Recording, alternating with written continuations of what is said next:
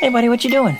Is it Christmas yet? No, sorry, not yet. I can't wait for Christmas. Yeah, I can't wait for Christmas either. In fact, let's celebrate now.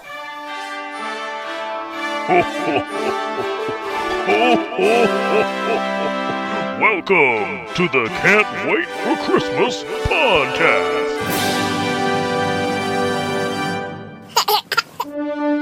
It's October 25th, 2019, and that means there's only 2 months left until Christmas. Today on the show, we'll learn about Christmas in Charles Dickens' time as we explore an old-fashioned Victorian Christmas. We've also got the top 5 scary Christmas movies with special guest Alonso Duralde. Plus, we'll help you festive up your Facebook, give you some pre-Muppet Vember Henson news, and we'll finish off round 2 of the Road to the Christmas Bowl. Okay, let's start the show!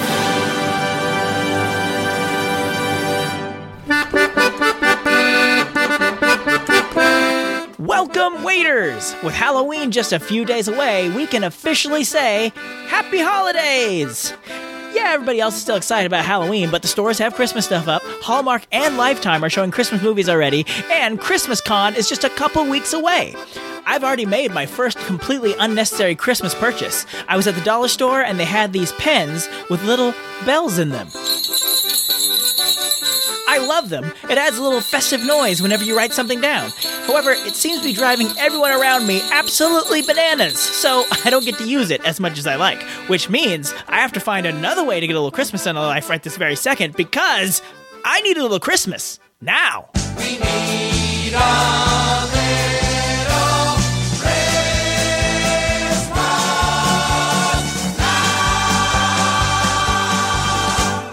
So these days, everybody's on Facebook. I mean, except for the kids, who are all on the Snapshare or the TikTok or whatever these crazy kids are doing these days. But us old-timers are still on Facebook. And one of the cool things Facebook has is... No predilections about using your personal data? No imaginary listener that sounds like Kermit the Frog. What they have is... A multitude of Russian bots? No. Policies that make it so people... Look, this is not some expose where we blow the lid off Facebook. There are other people doing that kind of work. This is just a way to decorate your profile pictures for Christmas, just like you decorate your house or your desk at work. How? Well, if you'd stop interrupting me, I was getting to that.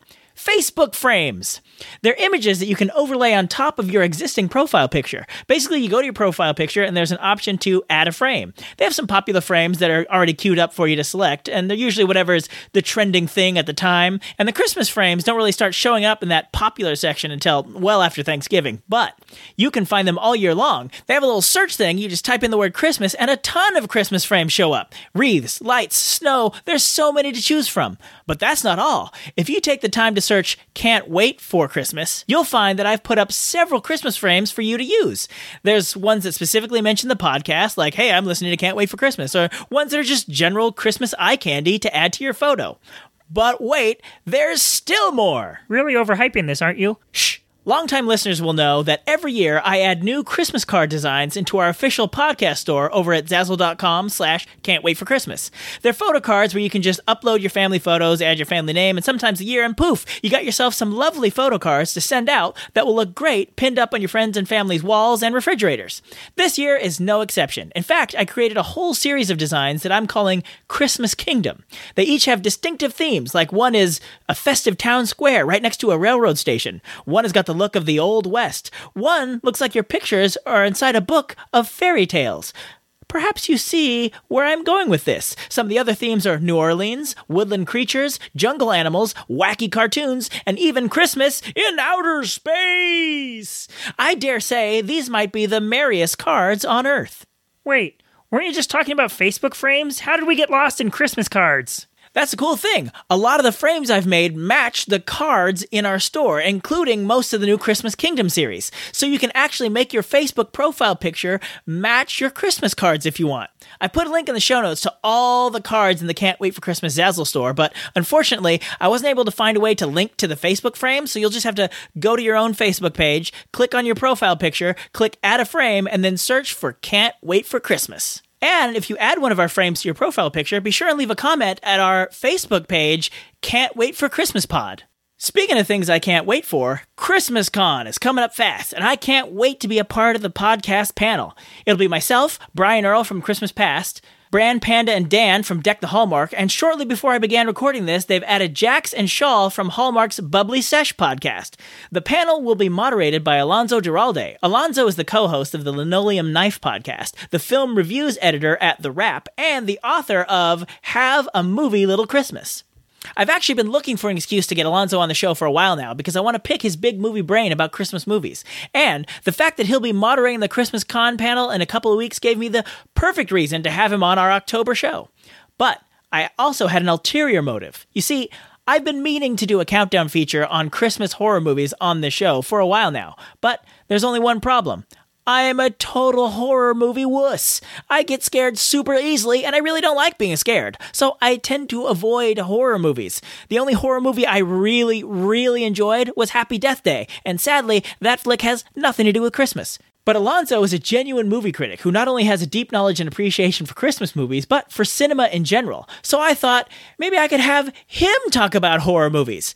And luckily enough, he said yes. Now, I do want to warn you, I am going to play clips from the trailers as he talks about these horror movies. So I know there are some younger kids who listen to this, and there's nothing super duper scary about these clips, but if you have sensitive youngsters at home that you don't want to hear horror movies, you might want to skip ahead to the next segment. But for everybody else, I'm going to hide my eyes behind my hands and leave you in Alonso's capable hands for today's 5 golden things. 5 golden things. Thanks, Tim. Hi, everybody. It's Alonso Duralde. I'm the author of Have Yourself a Movie Little Christmas, and it's October, so what better time to give you 5 golden Christmas horror movies. Number 5. Christmas Evil from 1980. This Christmas, Santa's going to make everyone happy. The grown-ups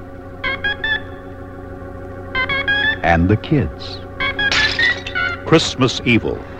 And this Christmas, you better believe in Santa, or he'll slay you. Merry Christmas, Frank.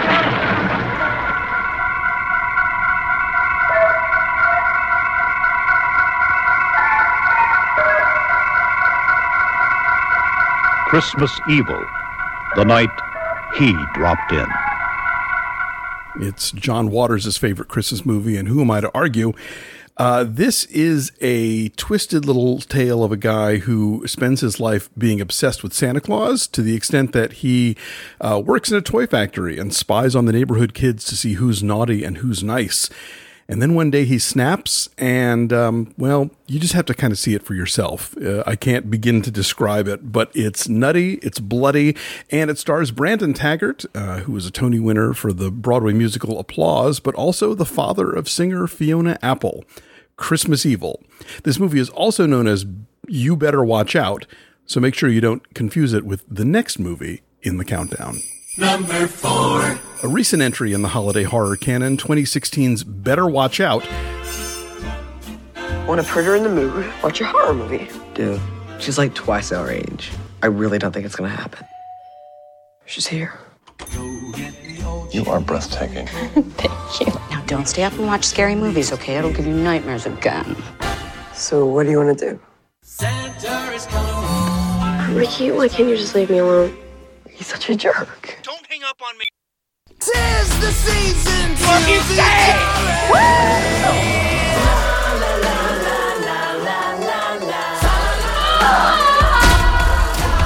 What are you doing, man? Please let me out of this. You're home alone again? That's awesome. Better Watch Out flips the Home Alone formula on its head and asks the question, what if Kevin McAllister were a sadistic little perv? Levi Miller stars as Luke. He is being babysat by Olivia DeJonge on Christmas Eve night. There seem to be intruders coming from the outside, and his attempts to defend the house show a very, very dark side to his personality. This is a movie that will keep you guessing. Even if you see the trailer for the movie first, you'll be surprised at the twists and turns along the way. This one's a lot of fun. Number 3. In 2010's Rare Exports, a group of American oil people accidentally dig up the secret tomb of Santa Claus, and he is not happy to have his final resting place be violated. We found something else than just plain rocks and dirt. This mountain is like a giant icebox. For storing what? Drill deeper. Prepare the dynamite. You have a grave to rob. We have Santa Claus.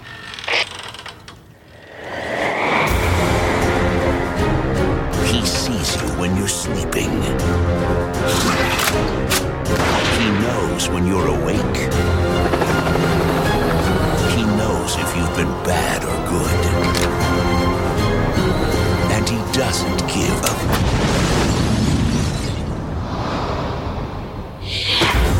Rare Exports, A Christmas Tale. This one is pretty scary. Probably not for the kids, but definitely has a great Christmas spirit permeating throughout, even when people are running and screaming for their lives. Number 2.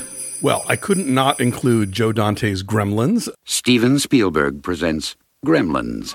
If you expose it to the light, you may hurt it. If you get it wet, it will multiply. All that from water? They got wet? Yeah, plain water. And most important, no matter how much they beg, never let them eat after midnight. Look, I know it sounds crazy, I know. But in a few hours, you're gonna have a major disaster on your hands.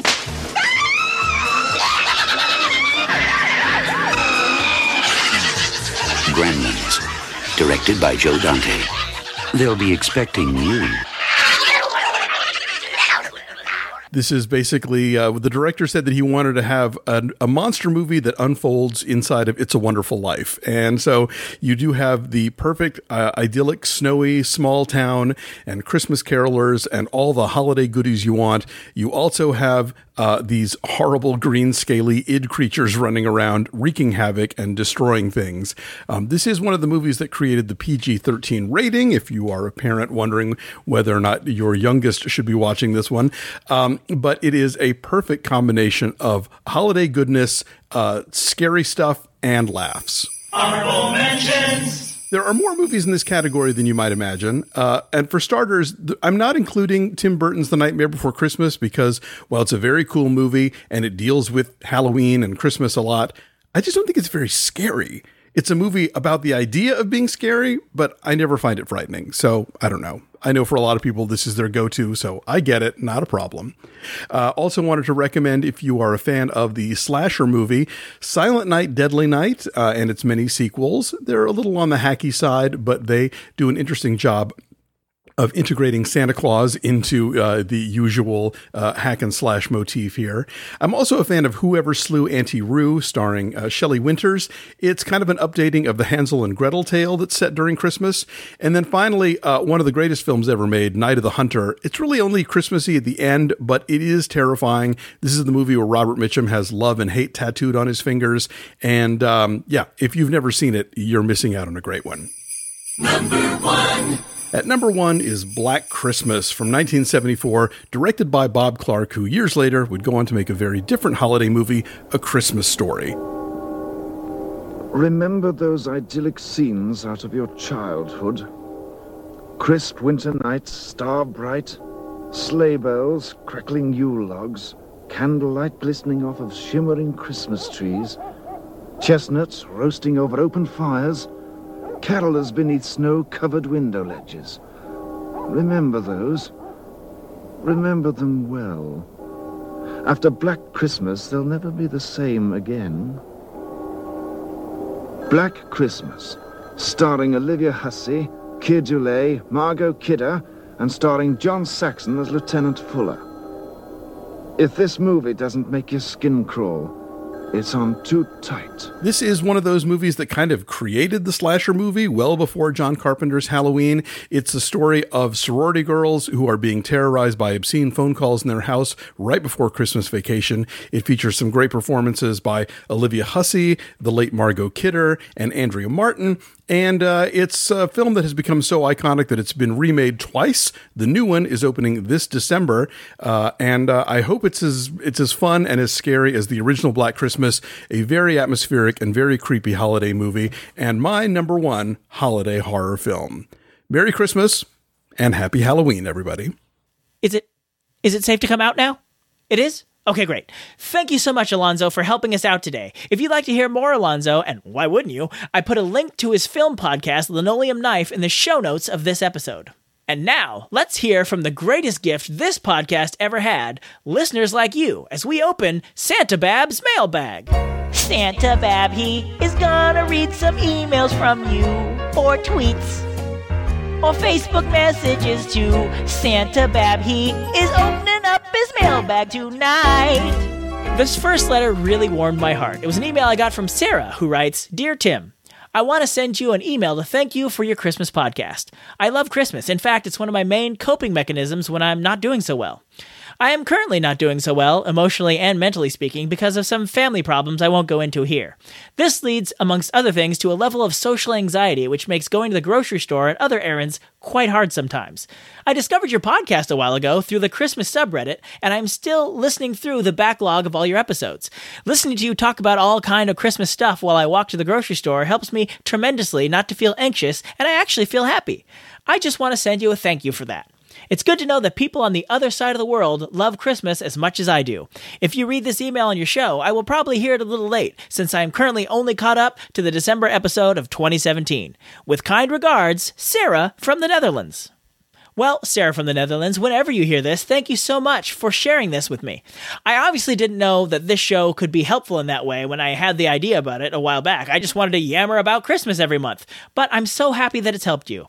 Thoughts of Christmas definitely help me brighten my mood, so I'm glad I could help share that with others, even if it's only once a month. Oh, and if you're on the way to the store while listening to this, don't forget to buy garlic bread.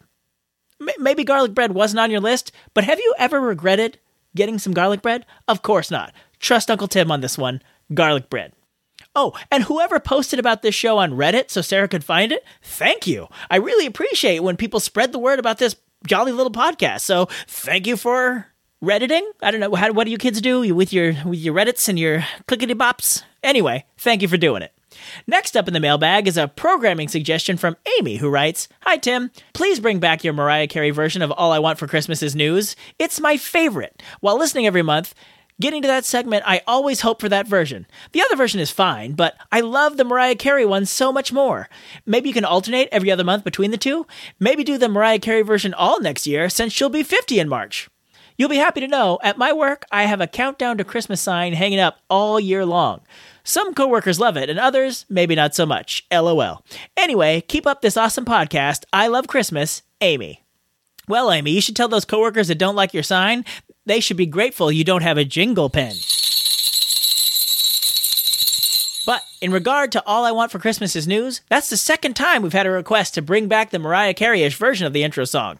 So, as the saying goes, give the people what they want. Which leads us to our next segment, All I Want for Christmas is News. All I want for Christmas is news.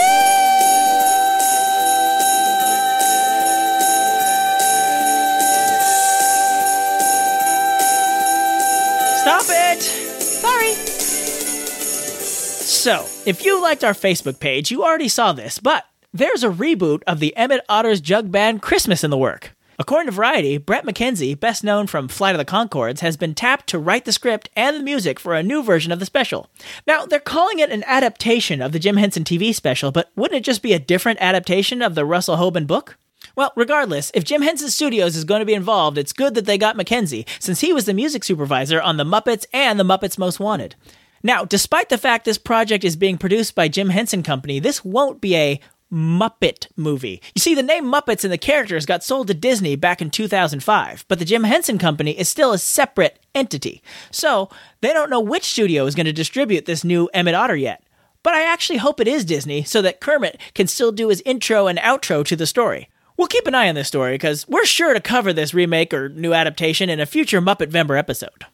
And now it's time for a word from an actual sponsor. You mean a word from the Christmas Podcast Network? No. We're still a part of the Christmas Podcast Network, and you should definitely go to ChristmasPodcastNetwork.com and check out all the great Christmas podcasts we got on there. But we've got an actual sponsor this time. The devil you say. Are you getting big time on us?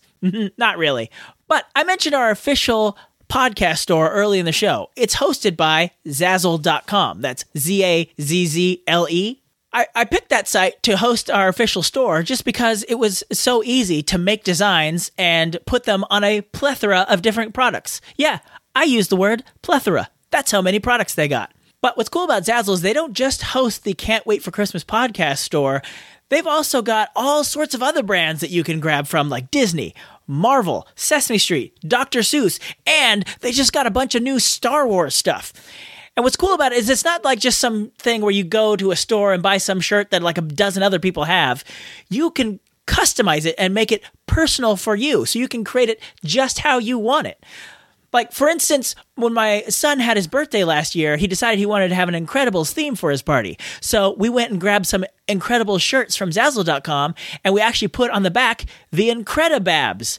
So we all had matching shirts with our own personalized name on it, and my son loves it. He still wears it to this day. But it's not just shirts. You could do all sorts of stuff on Zazzle. That you could do like wedding planning with save the dates, and you could do party planning with invitations. And with the holidays coming up, it's a great way to get personalized gifts to the ones you love. Now, Zazzle didn't actually pay me any money to talk to you about this, but what I did get them to do is something for you. I got them to give us a code so that you can go to the Zazzle site and you can get 20% off, not just off the Can't Wait for Christmas podcast store, but anything on their site. So you're probably wondering what that code is, and that code is ChristmasPod. It'll be easy to remember because it's also the same as our Twitter handle.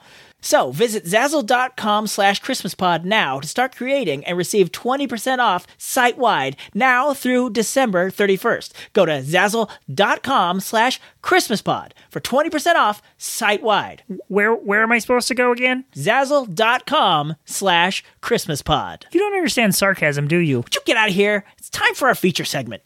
So, as I've mentioned the past few episodes, I will be joining fellow Christmas Podcast Network host Brian Earl for a live taping of Christmas Past on Sunday, November 24th at the Great Dickens Fair at Daly City, California. Now, I don't know if you listen to Brian's show, and if you don't, you should. That guy knows his stuff. He does deep dives, interviews knowledgeable people. He is the real deal. So, if I'm going to be sharing a mic with him at the end of November at the Dickens Fair, I don't want to look like an idiot. So, since this will be my last episode between now and then, I'm diving deep into Christmas in Dickens' time and learning what is so special about a Victorian Christmas. Hark the herald angels sing, glory to the newborn King. First off, I have to dispel a popular myth. It's commonly believed that Charles Dickens invented our modern Christmas. There was even a movie out last year about Charles Dickens writing A Christmas Carol, and it was called The Man Who Invented Christmas. In fact, I might have even been guilty of this back when we did our episode on A Christmas Carol a few years back. But this really isn't the case. Dickens no more invented Christmas than Columbus discovered America. Christmas and America were always there. What Dickens and Columbus did was help bring them to the attention of the wealthy and the upper classes of Europe. Now, this isn't some sort of hit piece on Dickens. He's obviously a phenomenal author, and he certainly had a tremendous impact on the celebration of Christmas. It's just that he didn't come up with the concepts out of whole cloth. Perhaps a better analogy would be the person who comes to mind when I say moonwalk. Unless you're a big Neil Armstrong fan, you're thinking of Michael Jackson. But Michael Jackson didn't invent the moonwalk. Kids, especially poor kids, had been doing it for years, but when Jackson performed the move on the Motown 25 TV special, he was able to present it to the world in the perfect way, so that he became synonymous with the move, just as the move became super popular. And a lot of things went into that. The rise of the music video format, the diverse audience of that particular special, and Jackson's gift for dance. It was a perfect storm that propelled Jackson from successful musician to the pop icon he would become. You can kind of say the same about Charles Dickens and A Christmas Carol. So many things came together to make Christmas Carol as successful as it was, and for it to have the impact on Christmas that it did. Basically, Dickens became an amplifier to the rising popularity of the Victorian Christmas. A Christmas Carol was such a big hit, and it encompassed so many of the things that people were starting to rediscover and re-enjoy about Christmas that they became intertwined. And looking back on it, some people think that Dickens invented those things where he really just was celebrating them. See, the main reason people think he invented Christmas is based on a bit of incomplete information. People say that Christmas had fallen out of favor in the early 19th century. Some go so far as to say it was on the verge of being forgotten. And in fairness, Christmas definitely had a rough go of it. The celebration was banned for a time in England. You see, the celebration of Christmas in medieval times... actual medieval times, not the dinner show thing called Medieval Times. Anyway, it was a raucous communal celebration, very much in line with today's Mardi Gras or St. Patrick's Day. But that didn't sit too well with the church folk, who felt that was definitely too undignified a display to commemorate the birth of Jesus. So they clamped down on celebrations of Christmas, but that only stopped the public celebrations. Like, these things used to happen in great halls and be hosted by, the well-to-do, and everybody would get together, the rich and the poor alike, and they would celebrate Christmas for this one day. But once it fell out of favor, it didn't go away completely. People just turned their celebrations into private affairs. The party kept going, just away from public view. It lost the communal element and became more of a family affair. And then, of course, the well-to-do were no longer involved, because it's not like they were going to go seek out these, poor people who are celebrating this, what's considered a crass version of the holiday. So I guess in the upper crust, you could say, the holiday had indeed fallen out of favor. But then we get to the Industrial Revolution and Victorian times.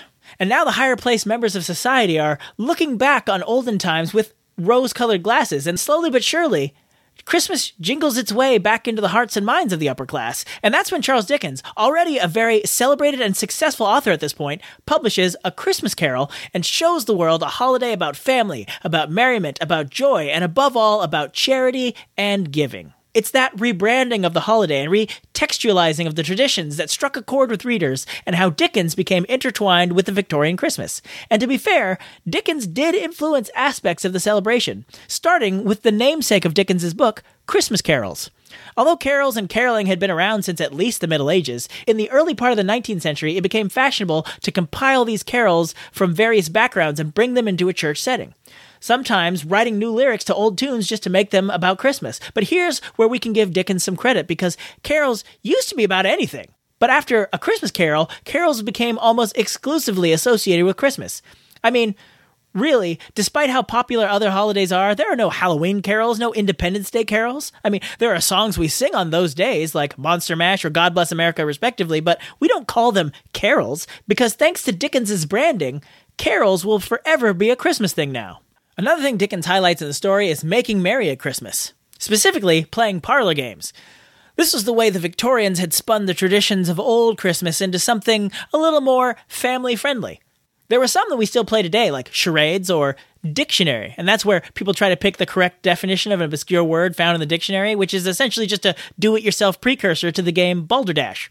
But then there's some games we don't play at all anymore, like Blind Man's Bluff, where one person is blindfolded and has to chase others around the room. When they catch somebody, they have to guess who they caught.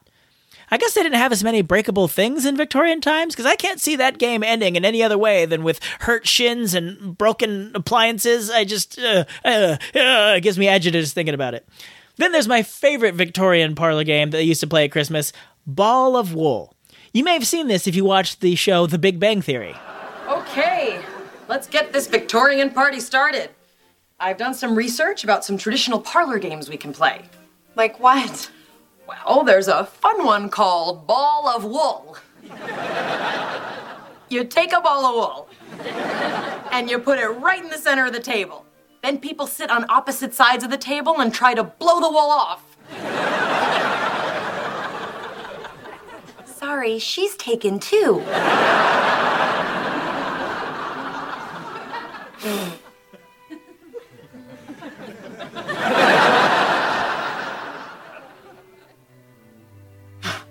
You won!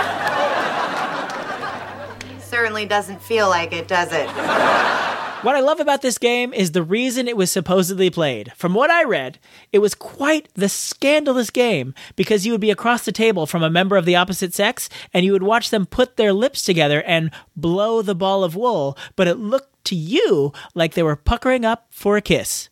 I just think it's adorable that just puckering your lips to blow would excite them so much. Oh, Victorians, you're the best. One thing we definitely cannot give Dickens credit for is the Christmas tree, but it still belongs in this discussion of the Victorian Christmas era. While the idea of bringing an evergreen tree indoors during the winter celebration goes back well before Victorian times, it was when Prince Albert brought his tradition from Germany to England that really kicked it up a notch. When the public saw photos of Queen Victoria, Prince Albert, and their family in front of their lavishly decorated Christmas tree, the idea really caught on in both England and later in America. Another sign of the Christmas tide that was rising in Dickens's time was that very same year that A Christmas Carol was published, 1843, also happened to be the same year the Christmas card debuted. I went into a bit of detail about the first Christmas card back in episode 28, so I won't retell the same story, but suffice to say, they were a huge hit as well. One thing Dickens definitely helped bolster was the Christmas feast. He lovingly described food several times in the book. When Scrooge first meets the ghost of Christmas Present, we find him sitting on a sumptuous banquet of, and I quote, turkeys, geese, game, poultry, brawn, great joints of meat, sucking pigs, long wreaths of sausages, mince pies, plum puddings, barrels of oysters, red-hot chestnuts, cherry-cheeked apples, juicy oranges, luscious pears, immense 12th cakes, and seething bowls of punch that made the chamber dim with their delicious steam. And that's just one of the many times Dickens speaks of food in the novel. A Christmas Carol is full of food, including the famous turkey at the end. But apparently turkey was not that common in a Victorian Christmas. The most wealthy Victorians would actually have beef for Christmas dinner. The upper class, who could find and afford it, would have turkey. But the vast majority of people would dine on goose, just as Bob Cratchit does in the story. And that goose was enjoyed to the fullest. It was one of the largest meals poorer families would eat all year. We actually get to hear Bob Cratchit be quite complimentary of that meal. Perhaps overly so, according to Scrooge himself, Sir Patrick Stewart. When they first started to eat the goose, Bob Cratchit said it was the greatest success achieved by Mrs. Cratchit since their marriage. Well, now in the 21st century, of course, that is an appalling, horrifyingly sexist thing to say. The best thing she ever achieved was cooking this goose. But when they sit around the hearth and they've thrown the chestnuts on the fire and Bob pours out into what he said, the family display of glass, 2 tumblers and a custard cup without a handle. But they held the hot liquid in the jug as well as golden goblets would have done, and Bob poured it out with beaming looks. It's a sense of warmth just floods through that scene. And it's very infectious. And that is a pretty good segue to lead us into what I think is perhaps the greatest contribution that Dickens and the Victorian era brought to the Christmas season, making the focus on giving and charity. As much as A Christmas Carol highlights the festivities and the celebrations of Christmas, the heart of the story is about how important it is to give. The poor and the working class of Dickens' day had a hard lives, and Dickens saw A Christmas Carol as a way to implore people to reach out and help them. He saw Christmas as the perfect time to do that. In medieval celebrations of Christmas, the master and the slave would trade places, and the master would serve the slave for a day. Now, while Dickens wasn't advocating a return to that, he was certainly showing that the more fortunate should take the opportunity of Christmas to give to those that were not as fortunate. And that is a sentiment that is synonymous with Christmas to this day. And even if Dickens didn't actually invent Christmas, having a hand in bringing charity to the forefront of Christmas is certainly a worthy legacy. Right up there with the moonwalk. And it was always said that he knew how to keep Christmas well, if any man alive possessed the knowledge. May that be truly said of us and all of us. And so, as Tiny Tim observed, God bless us, everyone. And after researching all that, I think that should help me have some background knowledge so that I don't make a fool of myself in front of Brian at the Dickens Fair. But if I left anything out of the Victorian Dickensian Christmas that you think I should have covered, please feel free to email me at christmas@tancast.com, or you could always come see me and Brian at the Dickens Fair. But before that, we have some unfinished business with our year-long food fight. It's time to start the last bout of the semi-final round on the road to the Christmas Bowl.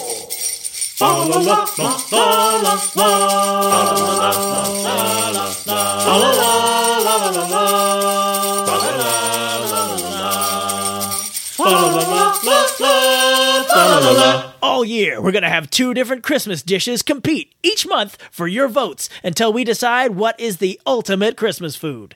Last time, it was a side dish smackdown as green bean casserole took on mashed potatoes. And ironically, it was the green beans that got mashed in this food fight because with 83% of your votes, mashed potatoes is moving on to the finals. And now it's time to figure out who our last finalist will be. Let's meet our contestants. In the green corner, it's the main course, the centerpiece of Christmas dinner, the bird that is the word, the thing with the wings, the keeper of the dark meat and the white meat, hot out of the oven and into the semifinals, it's turkey! In the red corner, it's the Cinderella story of a drink that has defied the odds. No one expected this upstart little beverage to upset the mighty eggnog in round one, but here it is, taking on the titan of Christmas dinner. It's the smooth, chocolatey challenger, Hot Cocoa! And now it's up to you to pick the winner. The poll is open now at can'twaitforchristmaspod.com. You can vote once a day, every day until the polls close on November 23rd. Then we'll announce the winner on our November 25th show and see which one of these will continue on the road to the Christmas Bowl. And that is our show. I want to thank Alonso Duralde again for helping us out on this episode and watching those Christmas horror movies so I don't have to. Again, you can find a link to his film podcast, Linoleum Knife, as well as a link to get his book, Have a Movie Little Christmas, in the show notes of this episode at can'twaitforchristmaspod.com. Okay, I'm going to start packing for ChristmasCon, and one thing I'm definitely going to be packing is my phone, because I will be doing as many Facebook Live broadcasts from ChristmasCon as I possibly can. So, be sure to like our official Facebook page if you haven't already, so you don't miss any of those videos. And, while you're in Facebook, check out those Can't Wait for Christmas profile picture frames. In fact, there might be a contest involving those frames in next month's episode where you could win a prize. Ho, ho, ho. Also, if you're in the Bay Area November 24th, come join us for the live taping of Brian Earl's Christmas Past with special guest, me! Spoiler alert, there might just be some prizes you could win there as well. Again, more information about that is on the official website, so I hope to see you all at the Cow Palace. Yeesh! With ChristmasCon in New Jersey at the beginning of November and the Dickens Fair just south of San Francisco at the end of November, it's going to be Christmas coast to coast for this guy. And I only get invited to these cool things because of folks like you who listen to this show. So thank you so much for listening. See you at ChristmasCon and or the Dickens Fair. And in the meantime, keep laughing all the way.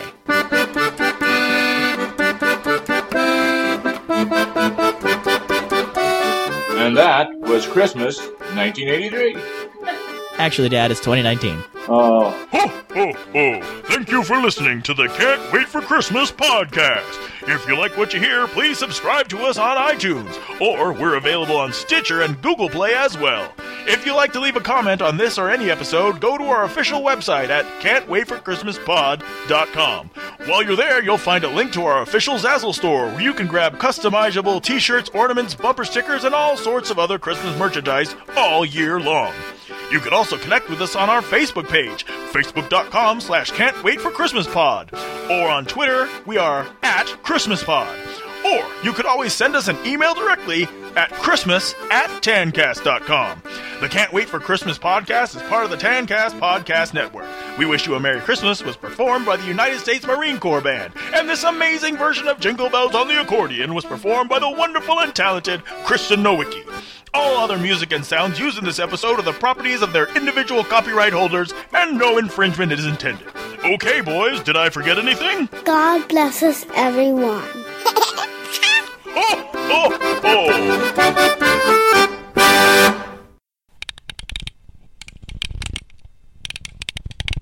All right. Recording the October show is always a little weird because I walk into the Christmas cave, but to do that, I always pass the Halloween decorations on the way in to record a Christmas podcast. Weird. Only for me, because I'm the only one who sees that part. And if you add one of our frames to your profile picture, be sure and leave a comment on our official Facebook page. That's Christmas Pod. Can't Wait for Christmas Pod. What is our Facebook page? I don't know. Tim has to look up his own Facebook page because he doesn't know it. Ba-da-ba-bow. Skibbity-bop-ba-da-bee-rip. The only horror movie I really, really enjoyed was Happy Death Day, and sadly, that flick has nothing to do with Christmas. It's still awesome, though. Go see it. Hi, Tim. Please bring... Hi, Tim. Hey, Tim. Hi, Tim. How's it going, Tim? Hey, Tim. Can you read the rest of this email? Doesn't look like it. I keep stumbling and bumbling. Well, do your best. I'll see what I can do. But in regards to the Mariah Carey, But in regard to the All I Want for Christmas Is New jingle, oh no, what is happening right now? There's one part I didn't write down, and that's the part I keep messing up. Because I guess I have to read this one part, even though I do this all the time. Like, I write the script, and then I'll be like, I'll sort of read what it says, but then I'll add things in between, like on the fly. But for some reason, I can't add the phrase, all I want for Christmas is news, if it's not written down. What is wrong with me? Which leads us to our next segment, All I Want for Christmas.